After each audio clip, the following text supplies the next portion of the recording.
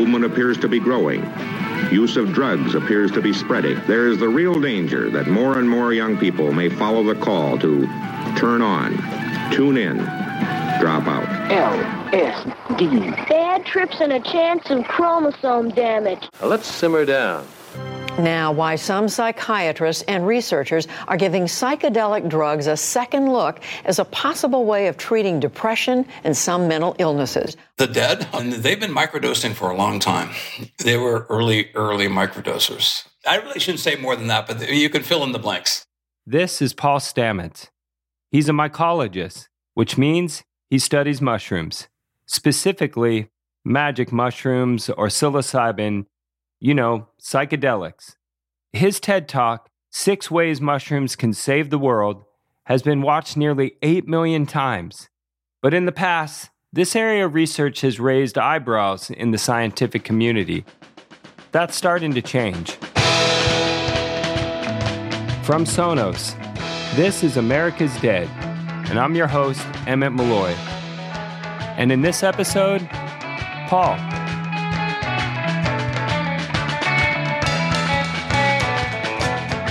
You have a pretty wild story on how you fell in love with psilocybin mushrooms. Yes. I relive the story every time I tell it, so it's kind of deeply personal. To put this in context, I had a psychopathological stuttering habit. My stuttering habit was so bad, I was get stuck on a consonant. So I took these mushrooms and I went for a walk in Ohio in the summertime. There's this one tree I would sit underneath. I've always liked this tree. It's where I would sit to meditate, think about my life. But I never really climbed it. So I said, why don't I start climbing? So I climbed, and as I climbed and ascended the tree, I started getting literally higher and higher, figuratively and physically.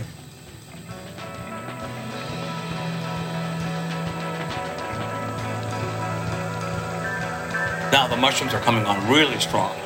Okay, wow, this is happening. On the horizon, there's these black clouds. The storm was coming in. In Ohio in the summertime, we had these ferocious storms. And there was lightning and the boiling clouds, and then these zaps of lightning going down. And as I got higher and higher, and the storm came closer and closer, every time there's a lightning strike, I get this fractal cascade of images, geometrical patterns, all of that, and then oh my God, this is great. I'm watching this horizon of all these lightning bolts, just fascinated, and then the air became sort of liquid.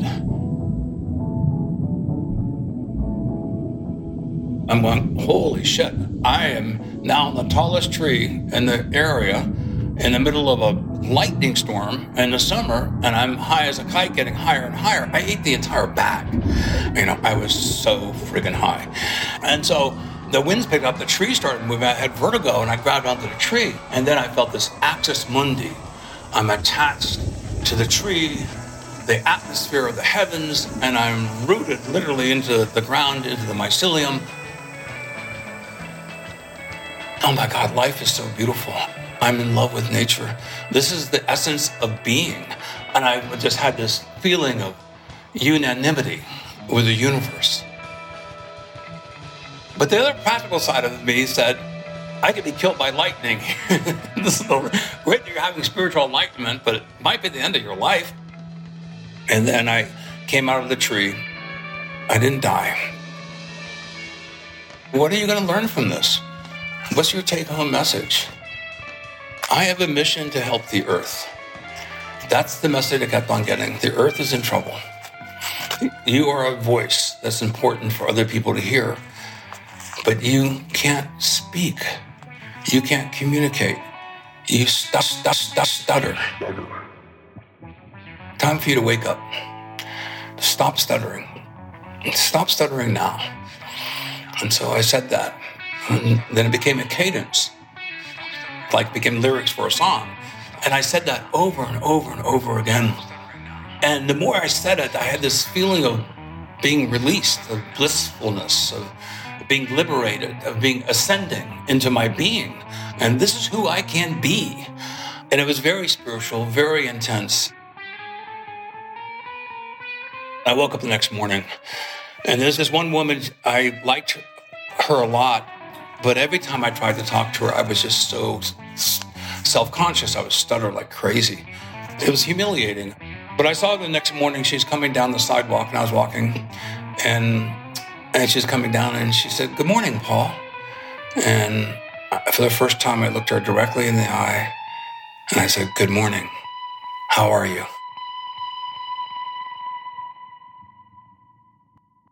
And that's the first words I spoke since this experience. And I was like shocked. I just didn't stutter. And she said, "I'm really well. It's good to see you." And I was blessed with her attention. I felt just so thankful to her that she sort of anchored this for me. She now gave me a new reference point. And then I moved forward. Now, I like to say I do stutter, but it's 99% resolved from that one experience. Now, I'm wondering if you can tell us about how you fell in love with the dead and how your research and maybe even the history of psychedelic research sort of fits in here.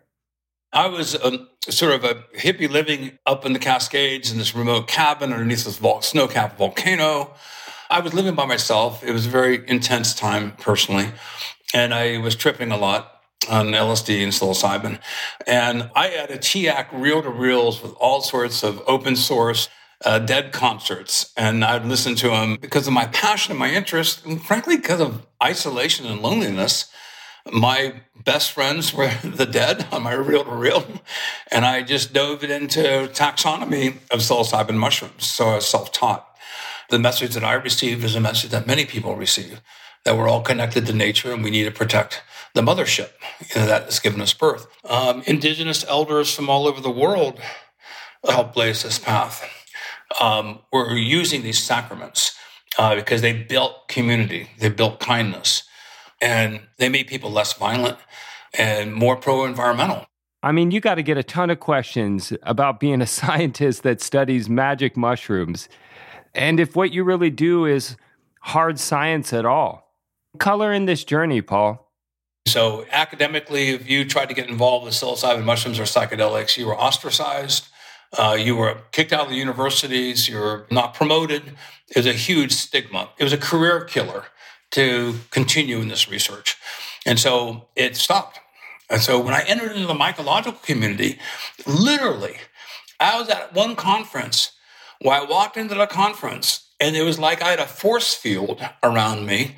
And wherever I walked, people would keep their distance away from me. It's like they didn't want to be even seen with me because I was associated with psychedelic psilocybin. So that's the way it was. Yes, we were all put into the bucket of being drug users, hippies, dirty.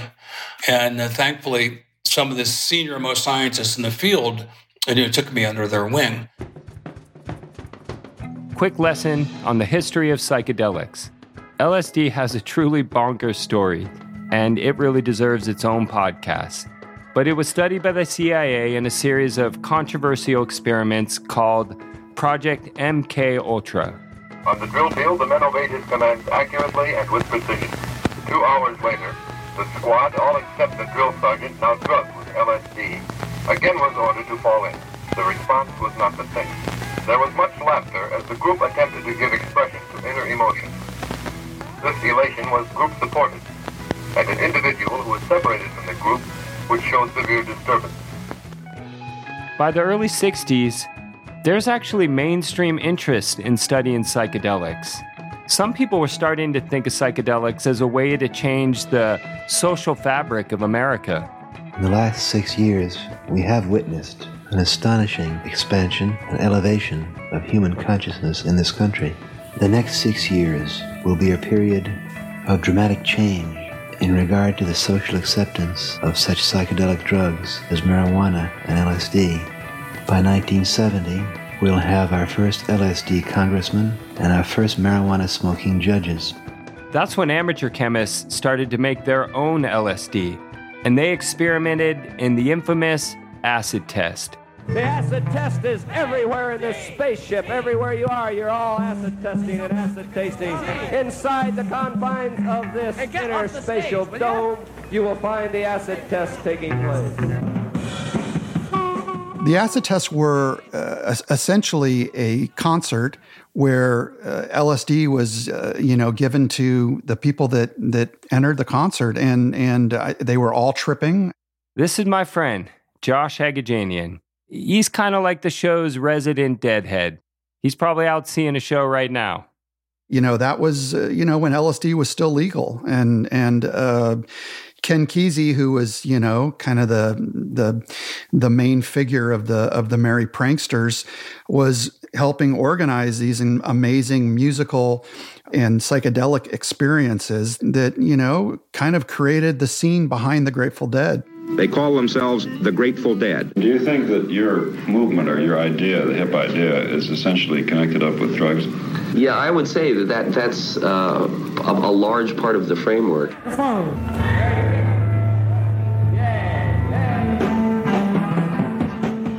The acid tests were really kind of the practice grounds for the Grateful Dead finding their sound. Because if you heard them in like 66, it was a much more kind of folk blues band.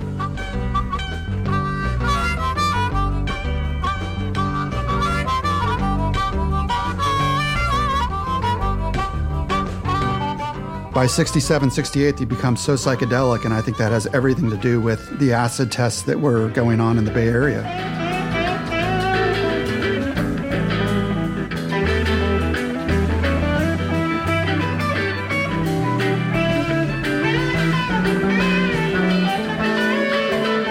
The music is so far out there. I mean, you can tell that not only is the crowd, high on acid, but the band is too. One of these days, your own self will be gone. I said,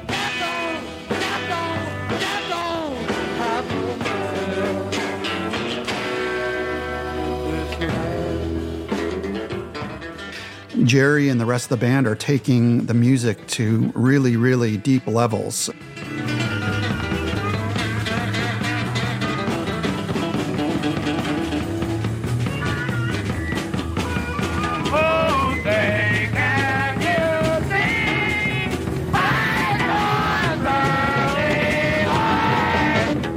Room coming in loud and clear.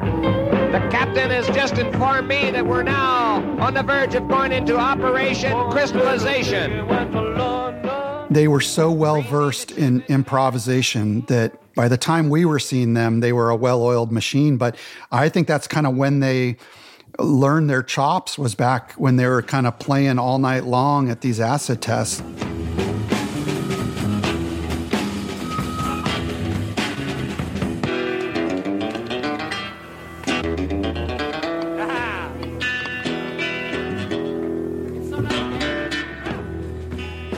That's when the Grateful Dead really found the free-form rock psychedelic music and formed what is really its own genre, which is jam band music. But in the middle of all this, LSD and psilocybin got political. Anti-war demonstrators protest U.S. involvement in the Vietnam War in mass marches, rallies, and demonstrations. Is a psychedelic trip really worth risking the damage to your minds and your bodies? Well, how do you know, Mom? You've never experienced it. You've never even been there. Well, I don't have to have syphilis to know I don't want it. America's public enemy number one in the United States is drug abuse. In order to fight and defeat this enemy, it is necessary to wage a new all-out offensive. It was a way of Nixon to be able to throw the political opposition and all the parties opposed to Richard Nixon to the same bucket. Again, this is mushroom expert Paul Stamets. So the gay rights movement, the civil rights movement, African Americans, giving women equal rights, anti-Vietnam War protesters, they find a thread. They all smoke marijuana. And they tripped on LSD and psilocybin. So it's very convenient to marginalize us and target us using the war of drugs as a commonality factor that they could then politicize and then pass laws targeting specifically our lifestyle. The government made psychedelics illegal, starting with LSD in 1968 and psilocybin in 1970, all in the name of national security. That started what we now know as the war on drugs, which came with increased police presence, community surveillance, and a ton more criminalization. It really laid the groundwork for policies that continue to disproportionately discriminate against Black and brown communities. And it kickstarted what we now call mass incarceration. It also created new social stigmas against psychedelics. Don't use drugs, don't use drugs. Winners don't use, and users don't win. But somehow, in the midst of all this, the dead kept the spirit of the psychedelic revolution alive. Psychedelic research never really went away either. It had to be done through underground communities and networks. People like Paul remained dedicated to exploring the benefits of these substances, even though they could get busted for it. And that research has led to some really important breakthroughs, like Paul's latest work. We found something that I think is really important for musicians to know. Neurodegeneration is coincident with age. Translation: the older you get, the less your neurons can function properly. And this may be, in a sense, even central to the Dead's success, because they're still extraordinarily good musicians. So, okay, just really quick. What is this test exactly? It's a validated test for Parkinson's. And so how many times you can tap your fingers in 10 seconds? We looked at the 55-plus-year-olds in this data set, and we're seeing something that is just totally bizarre and remarkable. In the 55-plus-year-olds, using niacin, lion's mane, and a microdose of psilocybin, the finger frequency of tapping went from approximately 43 to 73 in 30 days. Now, you think of a piano player, you think of a guitar player. The fact that you have greater digital dexterity and frequency, that's not a placebo. That means that something neurophysiologically has occurred to give you a better response. But the fact that we might be able to rewire the nervous system in age and increase dexterity, neuromuscular performance. Elderly people, they fall, they break their hip, they go to the hospital, they die from an infection. Or that's the point that they really start declining. When you factor that all in, this could potentially be a game changer. Paul, I just want to thank you so much for sharing your knowledge. I learned a shit ton. But I got one last question. And it's, you've gotten close with some of the members of the Dead over the years. I'm wondering if anybody told you Jerry's take on your research. I did send him a communication, send him one of my books, and the manager wrote back, he loves your work, he loves your books, and mushrooms are his favorite vegetable. Now, the first thing I thought to say is, well, Jerry, mushrooms aren't vegetables, but I appreciate the response.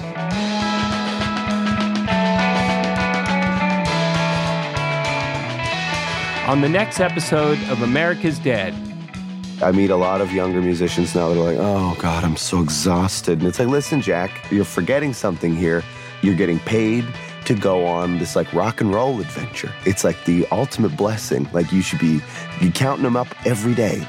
I sit down with Mac DeMarco and the band Animal Collective, two of my favorite acts touring today that I think are keeping the spirit of the Dead alive and well. Not just in the music they make, but in the community they cultivate. We always played a lot of the material for our records live before we ever put it to tape, sometimes like a year and a half in advance. And because those recordings got passed around, people always knew the songs, and they made our live shows like a really special experience because, I mean, similar to the Dead, some of the songs that people were most excited about were songs that hadn't been even put down yet. That's next time on America's Dead. Thanks for listening to America's Dead from Sonos. If you haven't yet, this is your moment. Share this show with a buddy. Text your favorite episode to a friend. Tell them why you're digging the show, and let us know what you think. We're on Instagram at Sonos Radio. You can subscribe and get all of our episodes on Apple, Spotify, Stitcher, or wherever you love to listen. America's Dead is produced by Work by Work.